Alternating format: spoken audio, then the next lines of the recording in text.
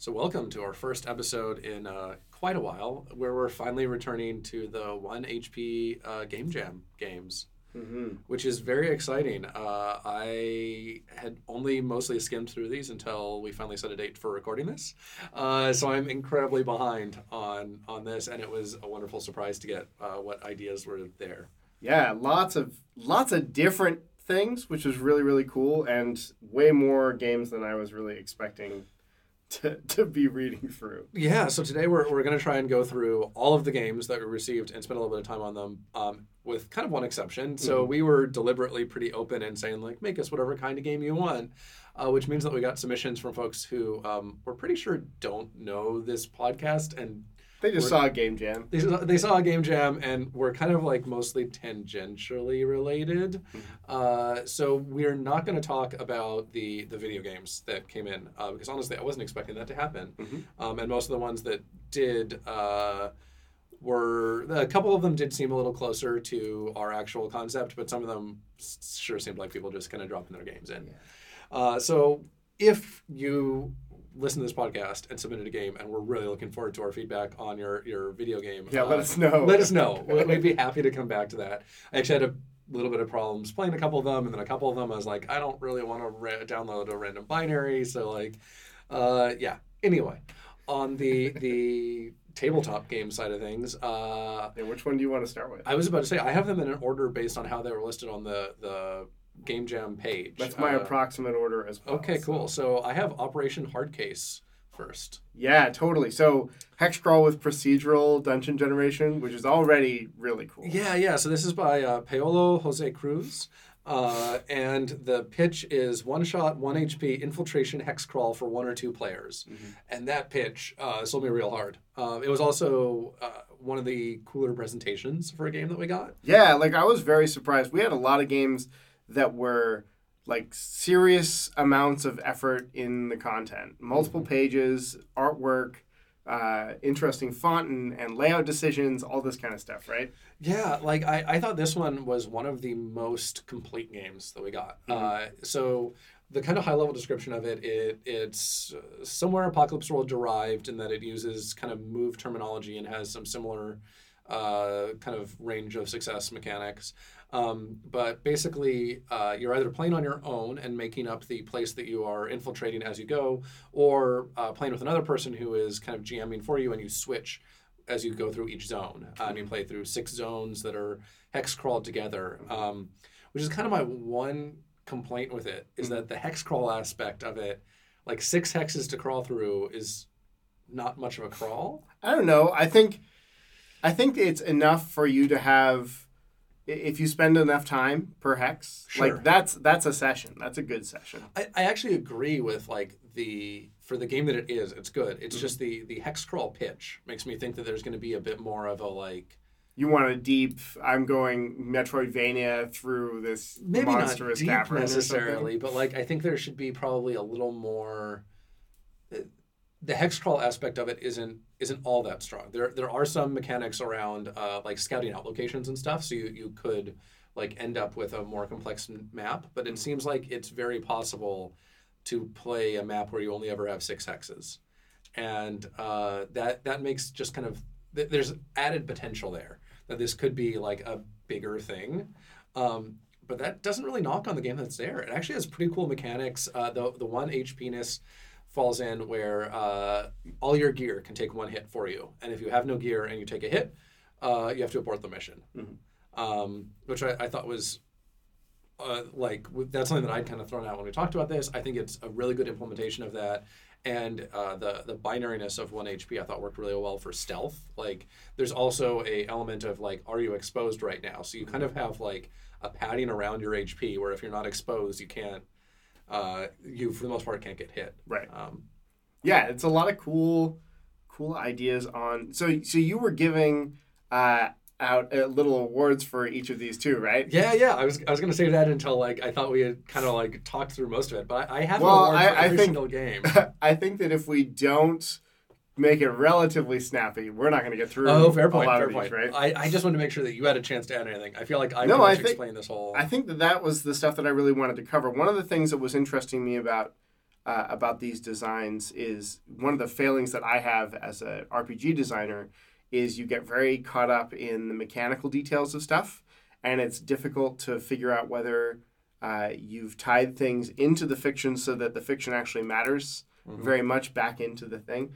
And something I was talking to Gary about yesterday, another game designer friend of ours, is it's really hard to read rules and know how something's going to play. Yes. And he's been submitting his design to a couple of contests and getting feedback from them that just doesn't make any sense to us because we've played it, but they haven't. They've just read the rule book. And if you've just read the rule book, there's a lot of things that you're like, I'm worried about this problem Sure. that aren't actually problems, right? So I'm really curious how it plays differently solo versus two players, because that's a very different game mode, right? I'm really curious if you could run this as a kind of a Twitter present things to the play, the Doomed group. Pilgrim kind Exactly. of model. Yeah. And so I wonder how those would play if you want to play these things. These are all very playable games too. Yeah. That none of them stood out as unplayable. So if you want to try a really cool, interesting 1 or 2 player hex crawl, take a look at Operation Hardcase. Yeah, so for me, this won the Snake Award for Stealth Espionage Action, or what is it, Tactical Anyway, yeah, take it. It took me a while as I was reading through it. I was like, man, this has a real Metal Gear vibe. And then I went back and noticed on the basically character sheet part, there's a like choose your code name and choose who you're infiltrating, and they are all the like, there's one there that was like a pistol tiger or something like that. Oh, yeah. Like that, it's all of the His ridiculous, style, Kojima, yeah. So yeah, anyway, I really liked this, not just for being one of the, I think, most playable games, even though all of them were playable, but for the keeping just the amount of Metal Gear in there. Like Metal Gear Solid for me was a big formative game, so I deeply appreciated that. Nice. Where are we going to take it next? Just go down that list, because mine is in a slightly different order. Okay. Just because of how I had typed things up, and it'll be easier if we follow the same list. Okay. Cool. I have End of the Road by Jack Shirai next. Oh, I want to talk about that one then. Yeah. You take the lead on that. So mechanically, it's super, super interesting. You're basically, there's like 3 interleaved, maybe 4 interleaved die mechanics here. All of them set up to say, look, you're going to succeed, but succeeding might have more or less of a cost, depending. And kind of driving you down this place where eventually you're going to take on so much baggage and downsides that you will end up taking that 1 damage, which kills you. You do also have the kind of I can take damage on my gear thing that Hardcase has that a couple of these have used, but the way that damage on gear works in this one, I feel like it's a little bit more of an interesting legacy-ish type thing, because you've written down details about how you got these items and you've picked them up on various missions and stuff like that. I feel like it's built for... It's probably the longest campaign-style game of the bunch, I think. I think you could play this one longer. My big worry, again, is this back to the... feels like the fiction is kind of parallel to the mechanics. You talk about this thing, and then that gives you this mechanical benefit. And so I always worry about playing and turning into game designer mode and just going fully abstract and saying, well, I don't have to describe this too hard because I'm already getting the mechanism, right? Yeah, I agree with that. Like the things that I wanted to point out here. First of all, I think you have to explain what the pitch is. It's basically your kind of old, semi-retired D&D adventures. It uses D&D stats, and the dice mechanics that Adam's talking about that all interweave here are mostly around your like exhaustion and your kind of impending doom catching up with you, which I think is excellent theme. I really liked that. There's also one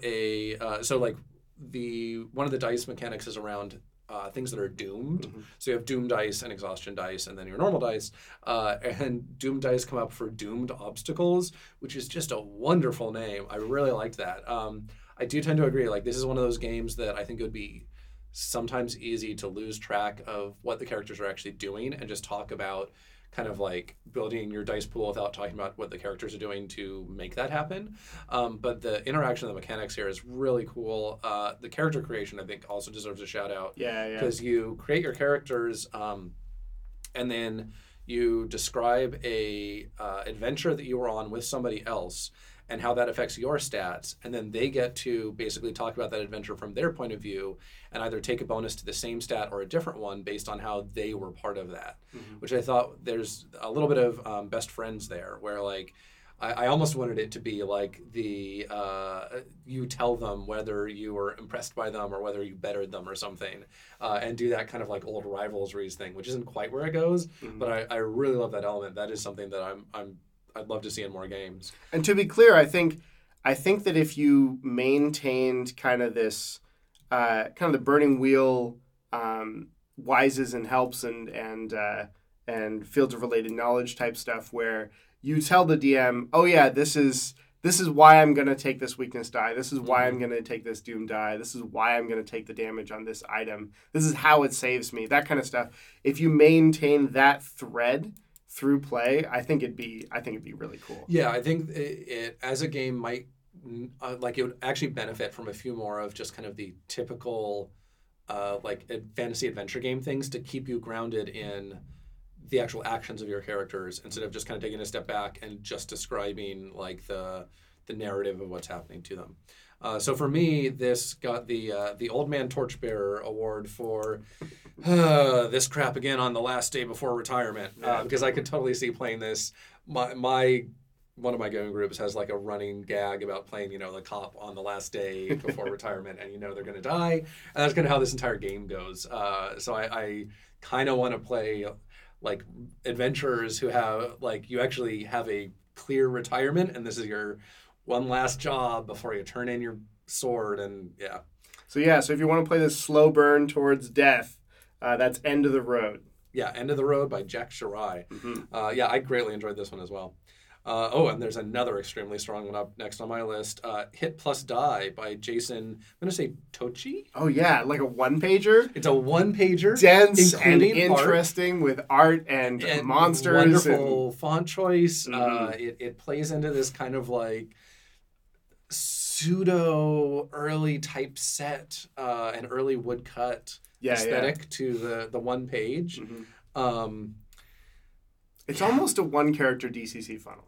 Yeah, it's a little bit like a one-character DCC funnel. So, like, the key things that stood out to me here, the person who is running the game is the Die Master, and they really quickly explain what the Die Master does, and I think it's 3 or 4 bullet points, which I wish I had copied so I could read them out exactly, because my note here is that it was so good, I want more games to describe the DM's role in this way, because, of course, Die Master, DM, there's lots of kind of cutesy stuff along that line, but it was an excellent description of like the Die Master makes rulings and ensures that we keep on playing by the same rules, and is like there to share information freely with the characters, all kinds of great stuff. And it was boiled into it made Apocalypse World's GMing section look long by comparison. It's like agenda and principles in maybe 4 lines. Yeah, it was really impressive. I don't think it's one of those things that it's great to hand to somebody who already knows role playing games, because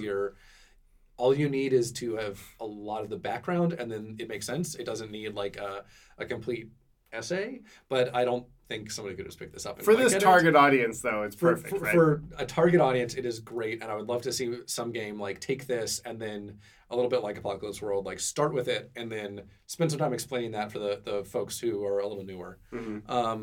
So like your HD is your main die that you roll for everything, and I was really excited about that because I was reading it in order, and I was like, HD, so like hit dice, like we're gonna have different size hit dice. I wonder what all you can do with that. Which you do. In a way, you do. You do, but like so, all the classes start with a die of a D6 HD. Which for each class has a different meaning. So like it's a hex die or a hardy die, or like they're all H words, which again is very cute and very fun. It's and clever, right? It's clever. Yeah, sorry, I'm using cute as kind of like clever here. Yeah, totally. So I really appreciate that. And then each class has a few modifiers that are either things that modify the die rolls or flat out things you can do. Like the thief can just like take small items. Like it's done. You don't roll for it. Which is all really good. Like this is right in that kind of World of Dungeons sweet zone of like a super light role playing game that could really expand kind of indefinitely, which I really appreciated. I kind of wanted more. Like I thought there was these cool opportunities for like, so as you advance, you can change your HDV to be bigger. But I thought it'd be really interesting. What if HD started out different sizes for different classes, and if that like and it grew differently or something? Yeah, and like it meant different things in some ways. Like the wizard, maybe the wizard looks for low rolls for most things, but there are a few common things. Like what if spellcasting looked for low rolls, but fighting still used your HD, and that's why the wizard is so bad at fight. Like there's lots of cool opportunities there. The system could certainly, but as a one pager, yeah, that's the thing. It's dense, it's complete, it's very playable. And it uses this kind of probability as hit point thing. So the kind of themes that run through a lot of these games are how do you deal with this prompt, right? And the probability as hit points, I think it works really well in this particular one because your hit die gets bigger. Yeah. Right? As you advance, your hit die gets bigger. And I think that's just a nice, simple background concept for how to run this. And I think as a one-session kind of role-playing game, it'd be great. Yeah, and I mean, I think for the right group of people, just like World of Dungeons, this is the kind of thing that you might actually end up doing quite a few sessions of. Yeah. If you can bring some more of I think you'd probably want to create more of your own abilities to add on later and stuff, and like make sure some of the monsters have weird effects and stuff. But this is actually... Like, I know folks who have played World of Dungeons for lots and lots of sessions. Yeah, like, totally. Especially if you bring a strong adventure to it. This is an excellent set of rules. So your probability thing there, the way that taking hits works is that basically if you take a hit, you save or die.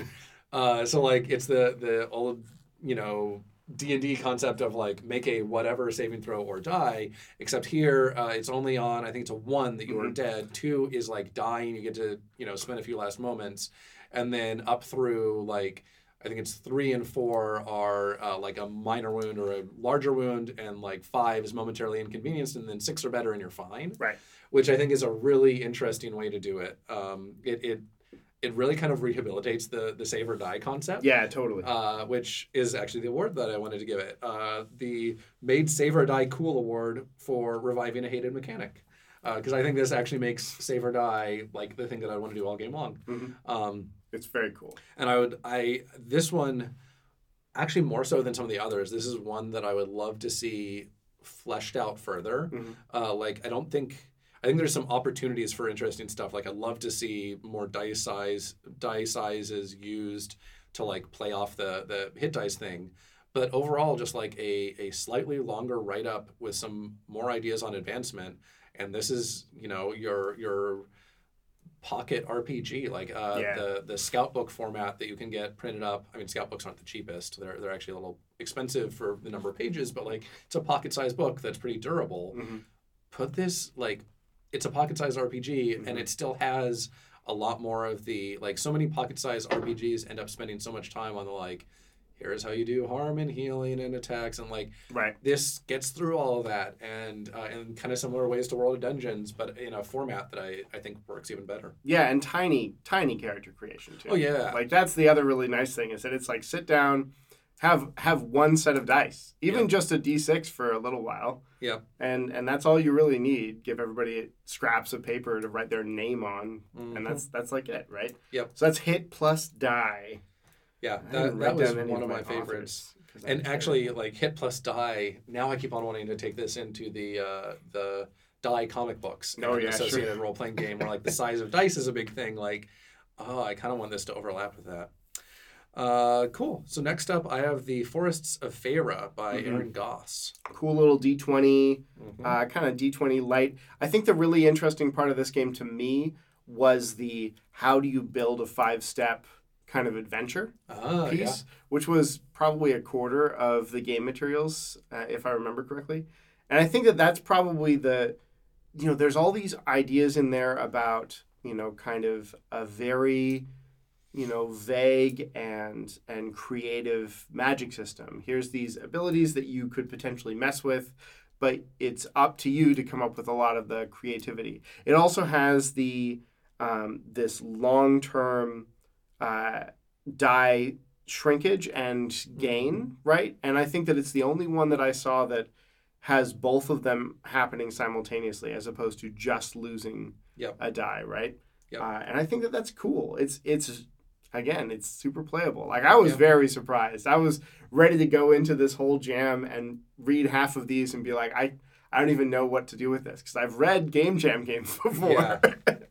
But yeah, it's super playable. Yeah, so like I had some different things that stood out to me. I agree with all the things that you mentioned. And actually, one thing that, before talking about this game, that I want to go back to, so a common thing that we've seen across most of these games is that you have one hit point or one thing that kind of resembles a hit point, but every hit is also one hit point. One thing that I really liked about End of the Road, the kind of like retiring into one, is that it talks about there being damage that is more than one hit point of damage. You still only have one hit point, and like you can take hits to other things, but like the idea, that damage is still on a open-ended scale, but hit points are always just one. I thought really, in some ways, engaged with the topic in a way. Like, one way to look at this is, emphasize the binariness. Another way to look at it is emphasize the like classic starting points here of like having larger numbers, but then make one of those numbers not larger. And I really appreciate that did that. Yeah. Farah, yeah. Farah doesn't do that. It focuses on basically a couple of ways of kind of like tracking damage things.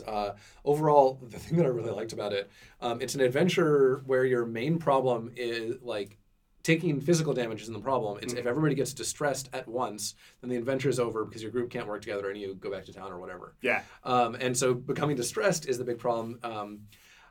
I thought it was a little weak in that for single characters, distressed just means that you're out of the adventure until something brings you back in, which I would have liked to see that be a little more interesting. But the overall idea of like, the problem isn't can everybody like do their job, it's can everybody do it without getting too stressed. Right. Kind of made this seem like work. Like this is like my day job. And like I thought it was a really interesting, like, your real challenge is getting everybody to want to keep going. I thought was a really interesting approach.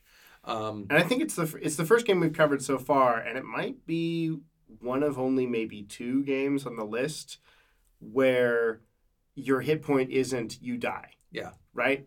A lot of the other games are, they're going this very hardcore, character elimination type stuff. And this one's much more, you could play these characters for a long time if you wanted to, and just end campaigns or end sessions with it. And I like the take on the topic that direction, right? Yeah. It's fun to see things where it's not entirely violence driven, especially for this kind of topic. Yeah, I totally agree. My one slight complaint with this one, and this is more just like a personal my horse to beat or whatever. It says the last type of character creation is come up with a good character name, like, and that gives an example, or whatever. And it literally says or whatever. And I was like, this is why Dungeon World has name lists. Like, it frustrated me a little bit that, like, there's actually a pretty good tone flowing through all of it. And then it's like, just, whatever. Yeah, the author certainly has word lists through there. There's word lists for spells and stuff. I think for a game jam. But yeah, if you're going to expand on this, that's certainly a direction to go. Yeah, tone, because it's probably one of the harder tones to do well. Yeah, This kind of light fantasy. It's light fantasy, and it's about like conflict between people to some degree. Like I would have liked to see the distressed part lean into that a little bit more. Not just you're out of it, but like. Yeah. So for me, this got the Big Mood Award winner for being, a big mood, because trying to keep everybody working together is a lot tougher than trying to keep everybody alive. And that was Forests of Farah, and I didn't write down my authors. So. Aaron Goss. There we go. So next up, we have The Minus Touch by Craig Maloney. Oh, man. This one is interesting. The one-liner pitch. Go for it. So the one-liner pitch is that while playing the game, anything you touch disappears. I think the one-liner pitch is, this is KonMari the game. Yeah, this is KonMari the game. So you set a timer, and wherever you are, you It's a solo game. Yeah, a solo game. The way that you play the game is while the game is being played, anything you touch that is not a surface that you like walk on or that supports you disappears, as far as you are concerned. And it's kind of a wonderful like thought experiment. Yeah. Mm-hmm. Yeah, I think it's way cool. And one of the kind of optional rules at the end is like when you're done playing, review everything that disappeared and decide if you really want to get rid of it, which is where the KonMari the game part comes in. Like you're supposed to review, does bringing it back actually bring you joy or whatever, which I thought it's actually kind of a fun way to, like the KonMari approach is you throw everything out so you can see how much you have, whereas this is like you start subtracting things. And I think the interesting part is like basically accidental touches, like the how, if anything you touch is going to disappear, how do you start rethinking your life? Like how do you interact with things differently? So yeah, I thought it was a really interesting concept that really had me thinking, which is why it gets the high concept award for making me think.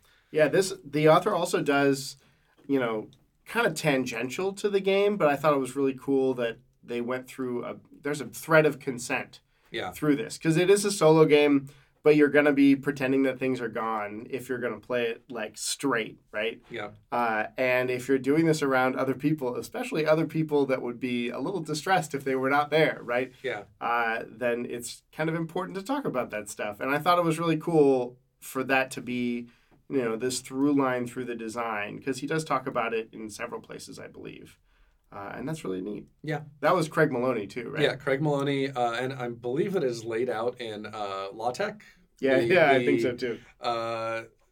What Donald Knuth developed to do all of his books in, so I kept on expecting it to like transition into trying to explain algorithms to me at some point, which was an interesting experience. I used to do, before I learned InDesign, that's how I did all of my game stuff, and it really took me back. Yeah, and this went, kind of perpendicular to the prompts too, because it wasn't you that has 1 HP, it's all the other stuff that has 1 HP. And that 1 HP is like fragile, which I thought was really interesting. Yeah, it's neat.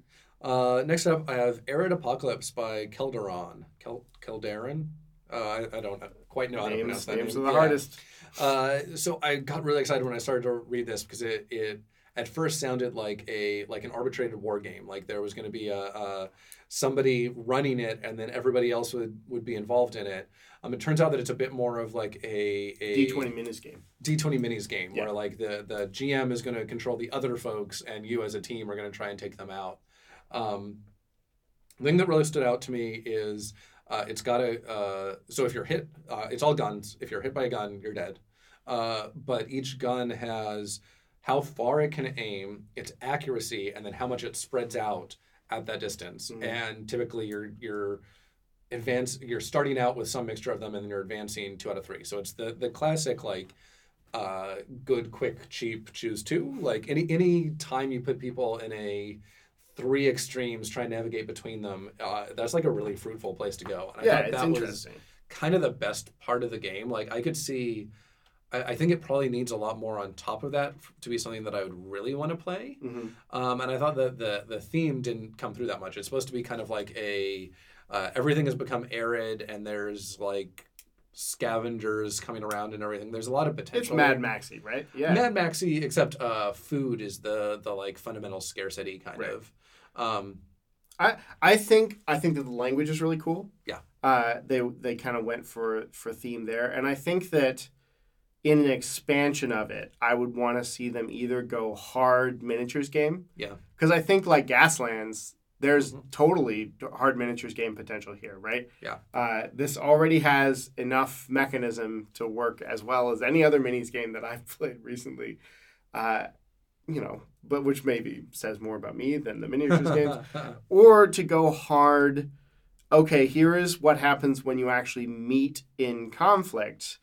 But then around that is much more of a how do we get to this place in the first place, right? Yeah. Like whether you want to play Fury Road, and we're just going to do one big conflict through the whole thing, or if you want to play kind of big sparks and fire in between long moments of kind of darkness, right? Yeah. Yeah, I mean, I think it was, to me, this seemed like a great engine to keep building on top of. Yeah, totally. Like more so than some of the other games, I wouldn't change that much about the mechanics that are here, but I wanted to build something larger either on top or kind of around it. And actually, I wouldn't even mind, I could see another direction being keep these basic mechanics, but open it up more to the player versus player aspect of it. Like make it a full-on, like, you can do anything war game. Here's how we know guns work. Everything else is up to you kind of thing.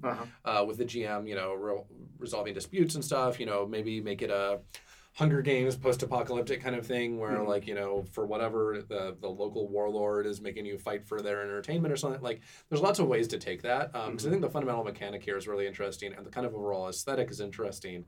And it needs more to like keep me going with hold those. it up. Yeah. Yeah, it's cool. So for me, this was the Chassis Award for the best frame to build on. Yeah. That was Arid Apocalypse. Yep. By Keldaron. Keldaron. Oh, just stick with your gut for sure. And next up, Disposable Heroes by Sandy Pug Games. Yeah. Oh man. Okay, this one. Do it. So the overall concept, I think, is the strongest part. For sure. You have a deck of characters that people are going to get. And your characters are basically fantasy Postmate workers, like doing delivery, or like Amazon delivery folks. So you are making deliveries, and at the end of each job, you roll to see how it turns out. A complete success is a 5-star rating. A middle success is a 4-star rating, which means that you're in big trouble. And a failure is you're fired on the spot. And that move right there and the overall concept of it is the thing that I want to see leaned into more. So the other mechanics are, related to Dungeon World set of, and pretty close to Dungeon World, it's cited as an influence, a set of moves that I think are all very good. But like the one that really stood out was the overall like gig economy fantasy heroes thing. Yeah. That is, and so like your characters are it's disposable heroes in that like since they're on cards, they can die and you just swap in a new character who has a class and new stats and everything already on there, and you just keep on swapping through them, which I think is really cool. It's kind of like a DCC style funnel, except so lots of people will pre-print their characters for DCC funnels, right? But it's still the idea that they've come out of the same random generator, and they're all in front of you all at the same time. Yeah, and they're all in front of you. The part that I think is really interesting here is having them on a deck. Like if this were a published game with support, I would love to see like expansion decks basically that you can swap in different sets of characters and like bring in a few special abilities. Like they're supposed to be disposable, so you don't want these to be like too important. But it'd be cool if all of a sudden the next character to show up is, a warlock, which is one of the things in there, but the special abilities of each warlock were a little different. And like maybe I'm almost thinking, Magic expansion style, there's a mechanical theme through all the ones in a given pack. Yeah, the way that the deck is built, each card is effectively a mini playbook. Yes. Right? And I think there's a lot of potential there just in general. The author takes some kind of shortcuts and says, look, we're just going to say Dungeon World, but here's the modifications to A, make it work with the deck, B, make it work with 1 hit point, and C, give it enough of the flavor of this gig economy thing to keep it interesting. And I would love to see all of those, if they're still interested in working on it, of course, it fleshed out into a bigger thing, because one of the things that I have about playing Dungeon World with folks, just, sit down and, hey, what do you want to play type style, is even though I do the just pick a name and then we'll figure everything else out as we go kind of start, I love games where you can just sit down and go, okay, go. Yeah. Just tell me what you're doing right now, and that's it, right? Any kind of fast start is just great. And I feel like this is the fastest start you could possibly have. Yeah, and I'm imagining like ways to do even more with this. So like I would love if there were kind of themed packs of more cards to bring in. You have your whatever devil tree pack that's all like warlocks and dark clerics or whatever. I think it'd be really interesting. Right now they have like everything is on one side of the card and the back is just kind of a like what kind of character it is. Mm-hmm. I think it'd be really interesting to get you started even quicker.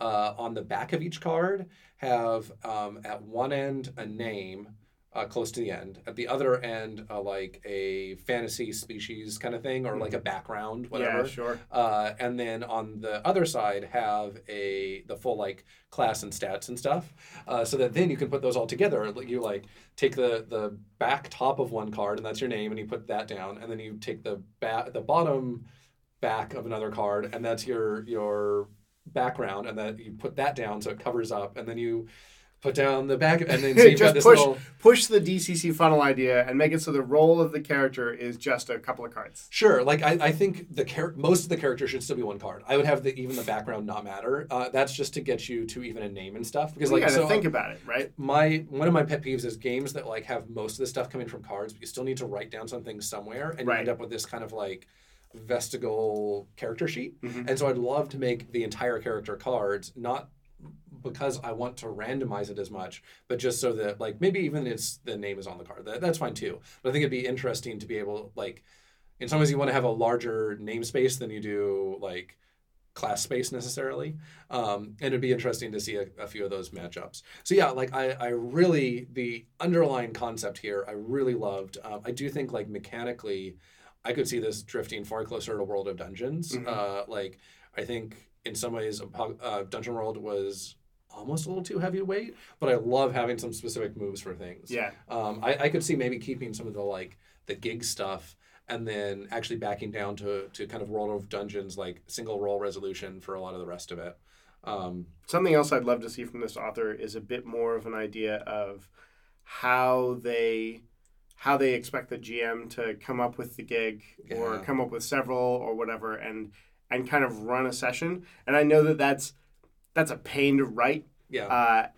But it's something I wonder what they were thinking about as far as, the way that I would play this off the top of my head, I think is going to be different, and I'm not sure if it would work as well. And I could see, so like right now it's deliveries. I could see what if it was more of like a getting people from A to B business, like the D&D 4th edition points of light kind of thing. Like people need escorts to go between Uber for Fantasy Forest. Uber for like I think Uber in some ways is a more like it's even more notable, the kind of like the rating culture, the like you have to review me well thing, like that all resonates even more than the kind of package delivery side of things. I mean, they definitely built some character concepts into here. Like there's a detective card, right? They built some concepts in here that you could go pretty far afield with the game. And I think it's a big shotgun spread of a concept. And going for a kind of a chapter of the book that is, if you want to play this style, if you want to play, Uber through the forest, if you want to play Detectives for Hire, if you want to play, like that might be that kind of deck idea of yours, which is here's the deck of cards for people that are going to do escort missions. Yeah.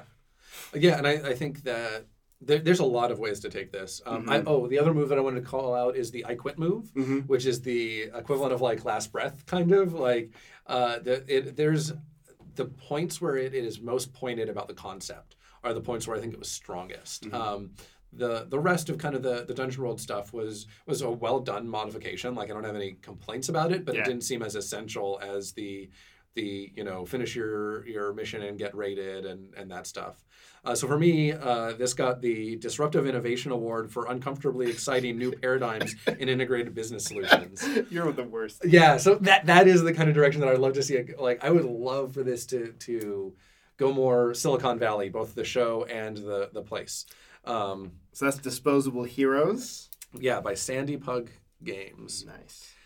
Next up, My Identical Cousin by Misha Handman. Yes. Okay. The conceit of this game, I think, is by far the best part. Definitely. So the conceit of the game is that you are all sitting down to play a game run by a GM who is kind of fed up and is trying to kill you all. And when your character dies, you know they're just going to die again. So all you're going to do is introduce their identical cousin, which is it's a wonderful glorious trope, concept. And so the GM role is actually automated for the most part. Like you fill in color to it, but there's a whole thing of like if you get a certain number of easy rooms in a row, the GM throws a meat grinder at you next, and the defining characteristic rule is that when you die, you scratch off your name and write in a new one, and you give your character a new defining characteristic that can't have been used before at the table and can't be of kind of the same category as anyone that you've used. So like if your last character had bright red hair, you can't do hair again. And nobody at the table can do bright red hair, which, it's so good. The character regen is like half the game. It's the reason to play. It's the best part. Yes. The best part for by sure. Far. Because it's GM-less, right? You're just digging through this deck to see how long your group can survive, right? Yeah. What's the end condition? It's like if everybody is dead at the same time type of thing? Yeah, if everybody is dead at the same time and nobody can create a new character fast enough. You actually have like a real world timer on it. That's your TPK, and otherwise you manage to muddle through it. Honestly, I would prefer this as like a supplement to another game in some ways, like the DM's Guild stuff for D&D is so open. I think that's probably the right market for it. Something like Torchbearer or DCC or Dungeon World already kind of have their own takes on this, and like the tone would be a little harder to match on. But as like a well-produced DM's Guild supplement, I can see this being a big hit, especially like you keep the name, My Identical Cousin. The layout as it exists was good, but I could see, if you're trying to DM's Guild this, like pay somebody to make it look like a full-on, lots of people are getting lots of clicks out of the semi-joke D&D supplements at this point. Yeah, exactly. And this would fall directly into that. Like you would get people, I was going to say buying it, but at least sharing screenshots of it a lot. Yeah, I think it's playable enough, and the joke is good enough to last for a good half hour if you're just hanging out with friends. Like it fits in that kind of Munchkin area of I can tell stories about what happened in play, and it's just funny to see what shows up, but I'm not going to play a campaign of it, right? Yep. But it's not really built for something like that, and it's a cool concept. I love the concept. Yeah, for me, this got the best rule award for most stealable mechanic. Especially the name My Identical Cousin, like that is gold. Make this an add-on for another game, because the rest of the game, there was some interesting stuff there, but none of it excited me the same way as the way you make a new character is scratch off things and here's how you have to make them new and different. Yeah, it's well written for all that stuff too. Yeah. So next, A Duet of Steel by Adrian Thoen. So this is a game about dueling, but not so much the moment to moment of the duel. Like you build up to the moment to moment of the duels, but then we're also looking at what happens to these people between duels. There's people with a long running like rivalry or conflict, and it comes to a head every once in a while, and you play out those, and then you back off again, and find out how their lives go between them. I really liked the concept, and I would have liked it. There's lots of examples throughout of ways that you can take that concept. I think it would have been a much stronger game with one of those concepts as the thing that the game says it is. Sure. And then the rest as hey, if you want to drift this, here's all the other things you can do. Personally, I would love this as the Alexander Hamilton, Aaron Burr game. Like that I was reading it. I was humming Hamilton. Like it was a perfect fit for that. And I would love it. It's a historical figure. You don't even have to, you could literally say Alexander Hamilton, the RPG, and it's a 2-player role-playing game about being Alexander Hamilton and Aaron Burr, and having back and forth. That would also bring a lot of focus to what things you do between your duels. And I mean the multiple duels thing, not quite historical in this case, but anyway, close enough. Yeah. Multiple conflicts and an eventual actual duel. I found the actual dueling rules to be a little straightforward. I would have liked more opportunities for like surprises between the folks. Yeah, one of the things that I'm struggling with is any kind of competitive RPG is just really hard to build. Going back to this, how do you tie the mechanics back into the fiction that ties itself back into the mechanics, right? Yeah. And a lot of the card play in here is describe this, and you do that when you play this card. And I think that the play would lose a lot without the description. Yeah. But it's not strictly necessary, Yeah. Like the mechanical details are all built on the cards and not built on, as far as I could tell, the ramifications of your descriptions. Yeah. So if you can describe yourself having problems here, but there's no place where you're going to record that and then bring it back in and incorporate it again later and that kind of stuff, right? Yeah. And that's the kind of thing that I would really love to see the author go towards, because I think this kind of two-player dueling, long-term tension question, right? Yeah. Is a really interesting one to go for. And I'd love to play something like this even just as a pen pal kind of game. I was just thinking the pen pal version of this where Right. like I would love this as a game where the actual like so we start out with letter writing phases where Yeah. we can just DM or direct message, not like Dungeon Master, like direct message or email each other or whatever back and forth to do our like our build up, and then we actually meet in person to play the duel conflict, itself, right? which I think maybe based on our back and forth we can set the terms, whether this is going to be like a debate or whether it's going to be like a chance meeting or whether it's going to be an actual duel, Right. and then You meet we at the use coffee shop for Pistols at Dawn type of thing, right? and then we use similar mechanics to play out all those, and it's actually a pretty hopefully that part would be an interesting mechanical game on its own, and then that seeds us for another round of like we leave game night and we go and email back and forth for another week or whatever. I just want to tie a lot more of the fiction into how you're deciding to play your cards. Yeah. Right? Because one of the things that's really rough about doing a competitive one is you don't have a DM to moderate. Yeah. And so you have to have some kind of moderation that's entirely due to the cards. Yeah. And so something that's making it so that you might decide to play this card over that one because of the fictional situation Would help a lot. Yeah, and that's what I would love to see them come up with, right? Is Yeah. that kind of tie. Maybe that when the other person plays their card and sets this kind of, oh, here's the thing that I'm attacking. Yep.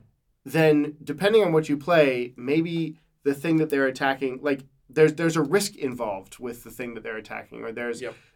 You're not entirely sure how this card will play out, but this particular card says, I'm going to defend it, and this card says, well, you can take that if this particular thing happens. It would be interesting to also have like elements of who controls what about the outcome. Uh-huh.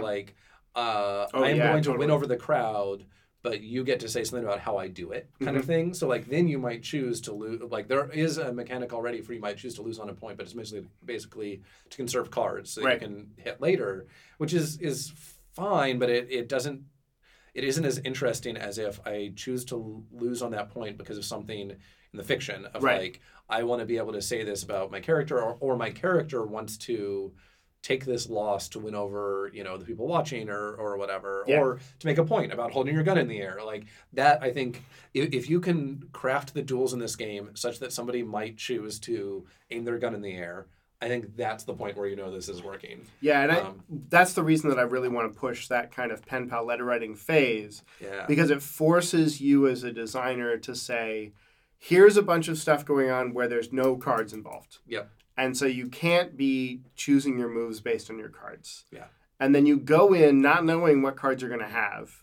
And then you end that duel and you're done with your cards. Yep. Right? So you get to play this kind of tactical, interesting duel game. Because I think that the duel game that they have is an interesting mechanical, detail. Yeah. I haven't played it, so I don't Sure. know how well... That is a good point. The mechanical it's hard to description, read and know, right? It felt a little dry to me. But it, yeah, it might that's- work. But I think if you can force entering that state to be fiction first and exiting that state to be fiction first, Yeah. that'll help tie a lot of the inter-dual stuff together, I think. Yep. And I think, clarifying what it is, like the examples there were a little all over the place. And I think this is the kind of thing where you take the example of something like Dogs in the Vineyard, which is a game that has been drifted to so many other things, but the game itself is very clearly about specific, one thing. yeah. And then everybody looks at it and is like, oh, what if you were a Jedi? What if you were Mulder and Scully? Like, you can do so much more with it. And I think this game would benefit from that. It is a game about, I mean, honestly, given that they're historical figures, I would go straight up to Alexander Hamilton and Aaron Burr, and just market it that way, because you're going to get a decent amount of interest off of that. And then have a section at the back that's like, this overall mechanic could work for these other things. Like, here's some what you might do. See, and then I do mages, Yep. where the mages are also lords and ladies. Sure. I mean, it could go a little Jonathan Strange and Mr. Norrell. Right. Especially any time where the time in between duels can reasonably be letters written back and forth between people, Right. I think makes it especially good. Oh, you could also, you can almost drift it to some kind of space battles where battles are actually tough to get to because travel through space, but you have fast and light communication or whatever. So there's a lot of posturing and trading information. Anyway, there's lots of ways to take this. But it's hard to read it and grasp it when you're bouncing between a lot of ideas and trying to find just one specific, It's the problem with any generic game. Right? And I think there's a few parts, especially in the dual rules, that especially if it was more focused on one type of thing and it was clear what, there's kind of a mention or some mentions of the actual duels can be a few different types of things. I think maybe making it a little bit like Mouse Guard or Torchbearer, where pretty much everything works mostly the same, but there's a few tweaks based on what kind of duel it is, would go a long way. You could do debates and stuff. You could Lincoln Douglas. You could do political campaigns this way, or Nixon McGovern. There's so many great things you could do. Picking one through line and just saying to yourself, all of these other ideas that you could do with this, I'll let them be a hack of it. Right. Or separate them well enough within the text that So one of the things that I talk about with the other designers that I work with is this idea of being able to say to yourself, that is a good idea, but it's not quite what I need right now. Sure. We joke that they're Kickstarter stretch goals. Stuff that I'm not going to design right now, but it's a cool idea. I'll put it over here, right? Yeah. And it just helps you focus. And I think that's all that you might want for this, the focus and that question about how to tie your card decisions also back directly into the fiction. And having a clearer statement of what the fiction is, I think will make that easier. So that was Duet of Steel by Adrian Thoen. Okay, we got two more to make it through. That's right. Little Mimic in the Big City by Chris Hopper. So the concept here is basically you are all playing baby mimics, monsters that can look like other things that have accidentally been dropped off in the city and you need to eat. Which I think is actually a wonderful concept. I love the concept. Yeah. I started out thinking from the initial pitch that this might be a little gimmicky, almost kind of along the lines of some of the those D&D supplements that I mentioned earlier, where somebody comes up with a joke name or whatever and makes it look like a class write-up and sells it. But there's actually it's a pretty slick game in a lot of ways. There's game here for sure, and it's on a timer, and I love that because I love things that end. Yeah, and this kind of it's survival horror where you are the horror, but you are also the thing that needs to survive somehow. It's just really cool. I think that a good DM, and I'd totally play this at a convention. Yeah, right. And I don't know, mechanically, it's pretty normal. Yeah. And that's totally fine. Yeah. Because the concept is just so good. Yeah. And this idea that you are hiding and thinking and planning about creatively what you could look like, where you might go, what you might want to get, and the minimal amount of random tables to make the games different and the desires different and stuff, right? Yeah. Oh, so just a second. Before I talk about this, I need to go back and give my award to A Duet of Steel. Totally. Which is, of course, the Aaron Burr Award for Excellence in Rap Battles. Oh, man. you could do Biggie and Tupac. Okay, Oh, anyway. So yeah, for Little Mimic in the Big City, first of all, like original art, which I thought was really cool. I love people who are artists and do their own art. And the concept here carries some extra weight in that a lot of the mechanics could risk going to that kind of the fiction doesn't matter side of things. Right. But since you are playing a character who can literally become something else, you have to describe what you become. And the fact that it is so open-ended means that you pretty much have to involve the fiction. Mm-hmm. Like, you can't just be like, I take a form that won't be noticed. It's like, well, what? No, that's not a rule. Mm-hmm. A rule is you can take another form. What do you become? Mm-hmm. And I think that little bit of the conceit helps bring this fully into the role-playing portion of the game, portion of it, the fiction matters portion. Yeah, definitely. Otherwise, the rest of the mechanics are good, but they don't always kind of tie back to the fiction the most strongly. Yeah, the idea of how you tie. So that's one of the things that you can describe that's almost anything, right?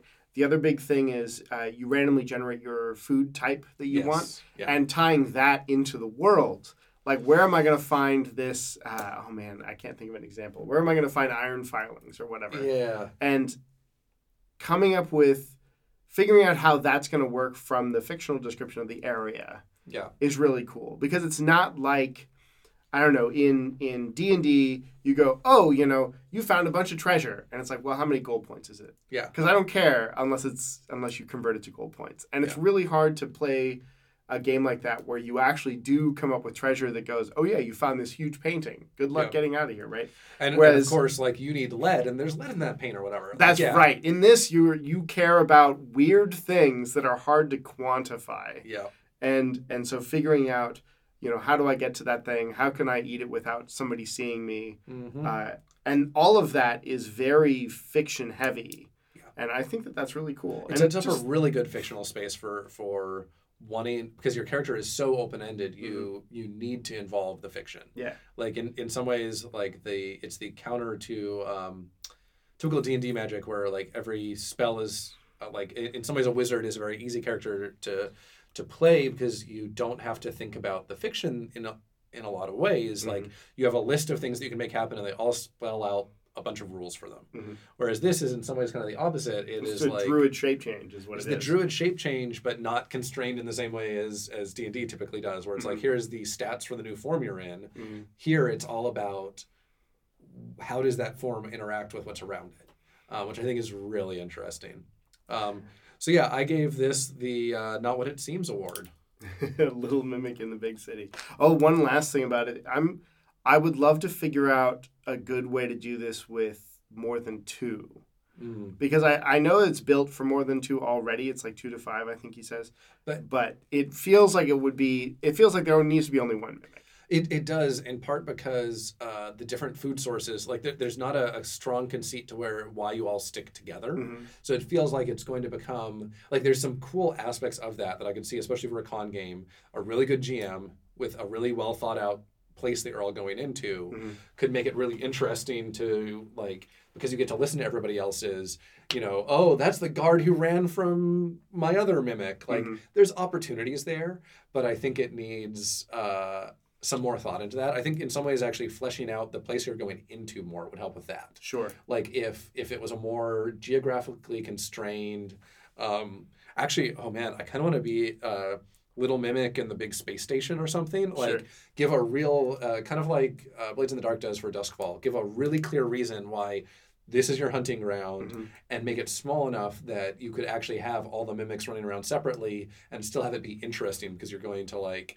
see little interactions between what they do. Yeah, I don't think it's ever going to really be... It wouldn't be a party game, at which point I feel like it needs to be something more like Polaris style, where you're rotating around talking about, okay, that's my Mimic's scene, and we're going to split over to your Mimic's scene. Because I think that being able to play off of switching between the role that is, I have to come up with what I'm going to turn into, and the role that is, how can I describe this place that talks about the interesting things in it and what's moving through it, right? Yeah, so I think maybe bridging that gap to potentially either make it more of a party game or make it do that. give some like clearly geographically constrained thing. Maybe instead of it being in the city, it's like on the ship. Like the Which ship is was one of the leaving. options, right? Yeah. But like you never get to the city. It's all about the ship, which gives it a more constrained thing. Have to be like a huge magical ship, I think, for it to work. But anyway, have the 1v1 mode where it's one GM who runs the whole ship and one mimic, and then if you go past maybe like 3 mimics, you start to split up the GM roles for the ship as well. And since it's like physically separated, GMs can like there's a clear write up for each part, and the GMs can pass back and forth. They're like, oh hey, my guy's running upstairs, like just so you know. Yeah. And like do the kind of like group GMing thing, and then potentially if you have a really big group of people, you are playing a mimic and part of the ship, and like you can anyway. There's lots of opportunities there to help this scale out and keep everybody involved. Yeah, way cool though. Love that concept. Okay, our last game, 01 is the loneliest number. Most dangerous number. Oh, most dangerous number. Yes. Oops. I wrote this one down, I think, because I honestly think that I read it every time as the loneliest. Okay, by Ursa Dice. So this one, okay. The one hit point part of this one, to me, matters not at all. But the rest of it is really good. So mechanically, the one hit point thing is you are playing dread with dice. Yeah. Right? Your die is slowly going to decrease, and at some point you're going to roll the 1, and when you roll the 1, you're out. Yep. You have knocked over the tower, basically. Which I think, like, so the shrinking dice down to something bad is a reasonably good mechanical thing, but the part of this game that really stood out to me, you are playing a robot who is rebelling, basically, and you are given the rules of robotics, heavily influenced by Asimov, and when you want to break those rules is when you roll. Everything else just happens, and then you try to cause a human to come to harm, or by inaction allow a human to come to harm, and you have to roll. And like, that is so good. That conceit is just great. It's so clear too, right? Yeah. Like it's basically an anti-move. Yeah. It's do the stuff that you want to do, and you can do all this stuff because you're an android, like super powerful, really quick, whatever you want. It's just these things that are troublesome for you. Yeah. Why would you ever want to do these things? And then down at the bottom, it gives the DM tips about here's how you make a world where a robot might want to do these things. And that's the section that I think I would have liked to see fleshed out more. Definitely. I want to know a little. I want to think a little bit more.